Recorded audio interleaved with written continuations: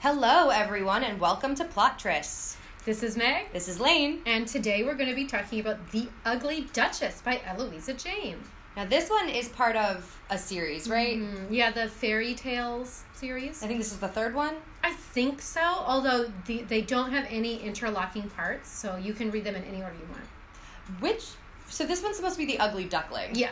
So I actually think other than the fact that she was dumpy and now she's admired, like that's really the only tie to the fairy tale. And I only mention that because having subsequently read one other in the series, it's a little bit more literal in its interpretation of the fairy tale. No, this one is really just I think she just was inspired a little bit by what happened by the fairy tale. I mean, it's not like a twisted fairy tale kind of thing, you know.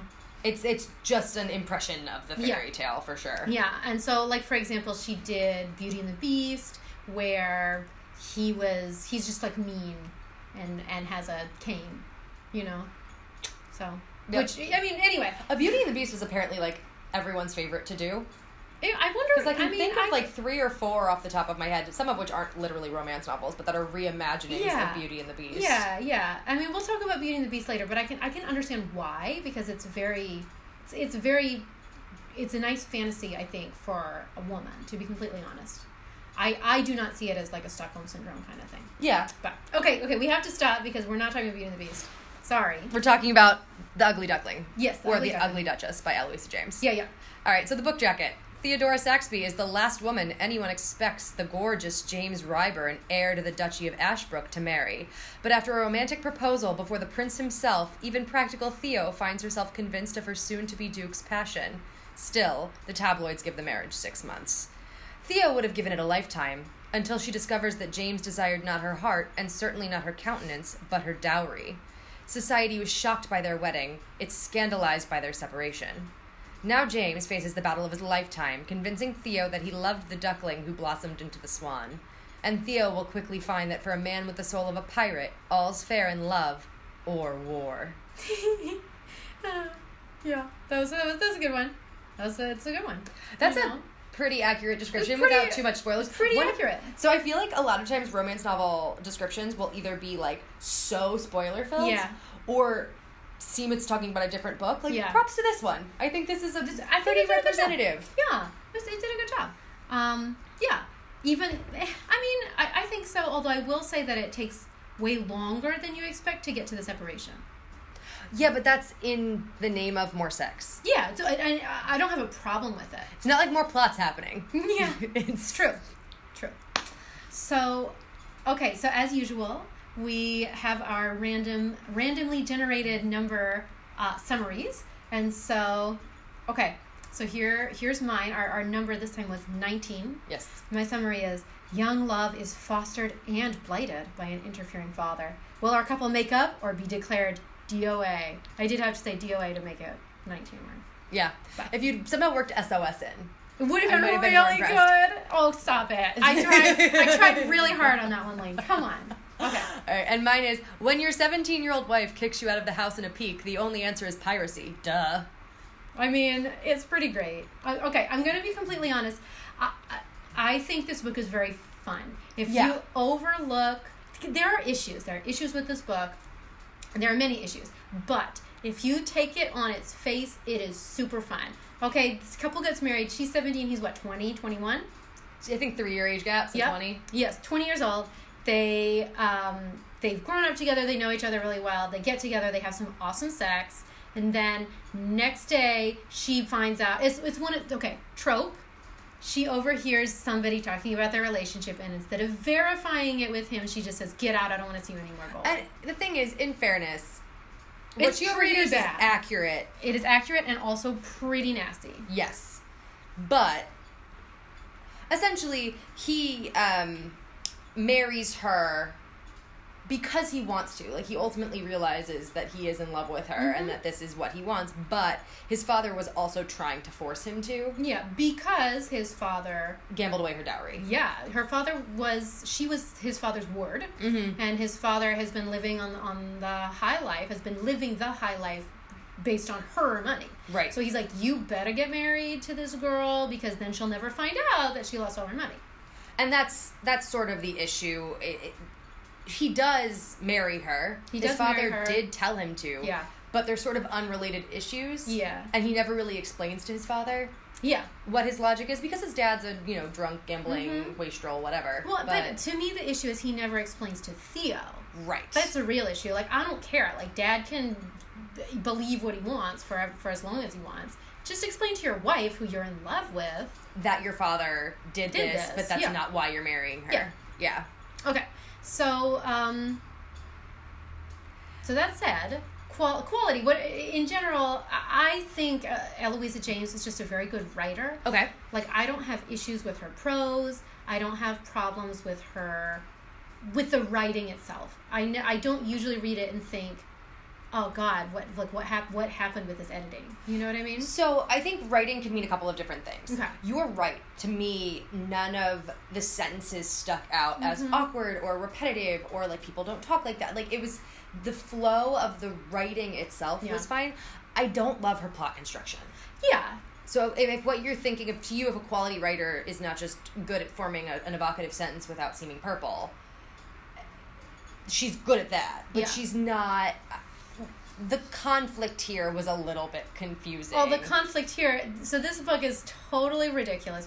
Totally ridiculous. So they get married. There's this whole issue with the father. And then instead of him saying, no, actually, I love you, Theo, blah, blah, blah, like, I support you, he just runs away and becomes a pirate. On the high seas. Becomes a pirate. And lets everyone at home think that he's dead. Yes. Like, so he goes out on a boat. And then boat gets, I should probably be saying ship. Yeah, I only know this because when I read the books, they're like, it's not a boat, it's a ship. Anyway, boat gets boarded by pirates, and then he joins the pirates. Because the chief pirate is his relative. Yeah, it's his cousin. Which is, I mean, who doesn't want a pirate cousin? Joins his cousin as pirate. And then they become privateers. Obviously.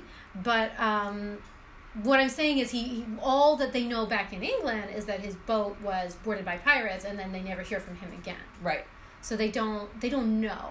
And his cousin, on the other hand, is married and has been in communication with his wife the whole time. Right. So his cousin is never in danger of being thought dead.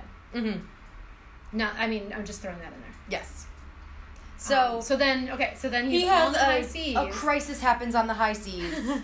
It makes him realize he's been going about life all wrong, that privateering and wenching and determining to let her think he's dead is not actually the life he wants. So he comes home. He comes home. Okay, this is my favorite part of the book. It was the best part of the book. It's great. No question. He comes home on the day that he is to be declared dead. In Parliament. And his cousin is to be named the new Duke. Different cousin than was the pirate. Yeah, not the pirate cousin. Different cousin. He's got a lot of cousins. I mean, that is probably historically accurate. Okay, so he gets home and so there's this whole Parliament scene which is just really great. It's really funny. Like, describes all their robes and like what they have to wear and how they have like order of precedence. Like, very, I think, well researched as well. So it was very enjoyable. And then, of course, this big old pirate bursts in. He's like, I'm the Duke of Ashbury, or Duke of Ashbrook, And she swoons away in his arms, and he carries her away. I mean, it's a great scene. It's also interesting, just from a literary perspective. It's the only scene in the book written from a perspective other than theirs. Yeah. She writes it from the perspective of one of the members of Parliament, presiding over the events. So I thought that was interesting. Yeah. And let's give credit where credit is due. She was inspired by one of my favorite authors, Dorothy Sayers, who wrote a similar-ish scene in one of her novels. And Eloisa James credits her, doesn't say that, I came up with this all on my own, but Anne says you should read Dorothy Sayers, which you should. I love Dorothy Sayers. Eloisa James is the one you told me is a professor. Yes. Right? So she's really good at citing her references and her inspiration. Yeah, I think she's a Shakespearean professor. I don't know how I know all of this about Eloisa James. But anyway, Dr. James is a professor. She works in a liberal arts college. She teaches Shakespeare. She's a Shakespearean expert. And so her first books are very Shakespearean, which is kind of fun as well. Like, they're all named like Much Ado About Annabelle, or Okay. The Taming of the Duke, or whatever. It's very cute. They're very fun. So Okay. I recommend this as well. But in the end of most of her books, she writes an extra little note from the author where she says, yeah, and I was inspired by this, I was inspired by that, I did this research here, I did this research there, and it's kind of fun. Yeah. It's kind of fun. So she does credit Dorothy Sayers, who is amazing. You should read Dorothy Sayers. Got it. So that's it. So while the Parliament scene is really fun, there are 3 different books here. Yeah. I would say. I agree. There's the young love. Mm-hmm. Which is very sweet. I really, really liked this part of the book. It's very cute. It's very sweet. Then there's the middle section where they're separated and she's being a badass running the estate, but sort of becoming more cold and aloof. Mm-hmm. And he's pirating. Yeah. And then there's the last third when he comes home and decides that he's going to keep her. Well, he's going to keep her, but also... he's gonna reform. Sort of. Sort of. He seems to think that, this is one of the things that really bothered me about the book. He comes home and he's like, can't show her weakness. She wants a real man. I'm gonna seduce her by being a pirate. And then that's never really questioned or subverted. I mean, don't you want a pirate in your bed? He has a face tattoo? No, thank you. It's a face tattoo. It's like a little tiny teardrop of a poppy. Of an intricate blue poppy. Okay. Yeah. I think it's this big. Oh, I think it's tiny. I'm gesturing at my face and covering up half my cheek. No, but I'm imagining a teardrop, but in the shape of a poppy. Tiny little on the corner. I can't imagine tattooing back then was that intricate. I think in order for it to be a discernible poppy, it'd have to be pretty Lane, big. You don't know anything about tattoos in the 19th century? Correct? So I don't want to hear your speculation. You what I was picturing in my head as I was reading this. There's also one point in the second sex. So basically, this book, I'm not kidding you, is virginal sex, conflict with separation, and then coaxing, but not coercive sex. Yeah. He's trying to convince her to take him back. He's trying to convince her to take him back, and he's like, let me prove it to you how good I am in bed, basically. Well, but it starts out by being how I'm not going to have sex with you. Yeah, and then have sex with you. But that's kind of I'm not complaining about this. No, so the first book takes place in a couple of weeks. Yeah. It's their brief courtship, their wedding night, and then the act. And then their wedding morning. Right, and they get caught in the act. Yeah. And that's when she finds out why he married her, and that kicks him out of the house. And then that's it. Then, the intermeeting, 7 years, 8 years? 7. And then, after the intervening 7 years, this all takes place in, a day and a half. Mm-hmm. So all of the conflict from him busting into Parliament to him, seducing her into loving him again is really rushed. It's very fast, yeah. And but I mean, I don't know. I guess I just don't have much of a problem with it because... No. Look, these are romance novels. They all fall in love in about 3 weeks and then they get married. So this is just one of those... This one falls under fun, but not... Not really exactly realistic. Realistic's the wrong word. At all. It's not going to... Nothing about it really captivated me. Yeah. It was just a good time, well, but I'm not... Yeah, it's funny to say that because I'm he's this guy, he's a duke, and then he becomes a pirate, and we're yeah, this is going to be hilarious. And we're it was fun. Yeah. But it wasn't I'm going to keep rereading this to have fun. Yes, that's just it. I don't want to put it down. It's not I have a ton of criticism of this book. It's just that some of these romance novels to me really transcend, not the genre, because I think plenty of romance novels are actually captivating, but there are plenty of romance novels that do actually captivate me with their characters or their, and so this one, there's a couple of things that end up happening. Some of it's the plot as a whole, and other of it is some of her weird word choice. Yeah, so I want to hear about it, because this didn't actually strike me, and I'm usually the one who's I can't believe she said this. So. Yeah, so in the second series of sex scenes, when he's, seducing her, he thinks of his penis as the beef. I didn't even realize that. And it is one of my, I am totally someone who can be vulgar to be funny in certain situations. But, how does he say it? Does she want the beef? I'm literally going to pause right now and look it up. So I've checked it, and it says he's talking to his cousin. It's not during a sex scene. And he's talking about the fact that he cheated on her while he was out pirating, and she finds out and she's pissed about it. So he tells his cousin that she's mad he couldn't keep his beef in his breeches. Yeah, I mean, I don't know. It doesn't actually bother me too much. I hate beef as a euphemism. I hate it so much. I didn't notice it the first time around. How? But now, whenever I talk to Lane, they're just gonna be like, "So how's the beef?" I'm just repulsed by beef. I don't know. I like beef. Thanks, Meg. I don't know what's wrong with the beef. I can't. Oh, okay. The sex in this book is explicit. Yeah, it is explicit. If you've read Eloisa James before, it's more explicit than usual for her. Oh, okay. Yeah, but I mean, it's not. Neither of us are complaining about the sex in this book. Correct. It was. This book plot was the secondary aspect to the sexuality. Yes. So, but that said, it's divided into these two parts. So it happens pretty quickly early on because they get married young, and they've got the wedding, and then they've got the wedding night, and then the morning after the wedding night, right, and then even some more after that, which gets interrupted, unfortunately. Then he goes off and is like a pirate, and then he comes back after this Parliament scene, which we love. Correct.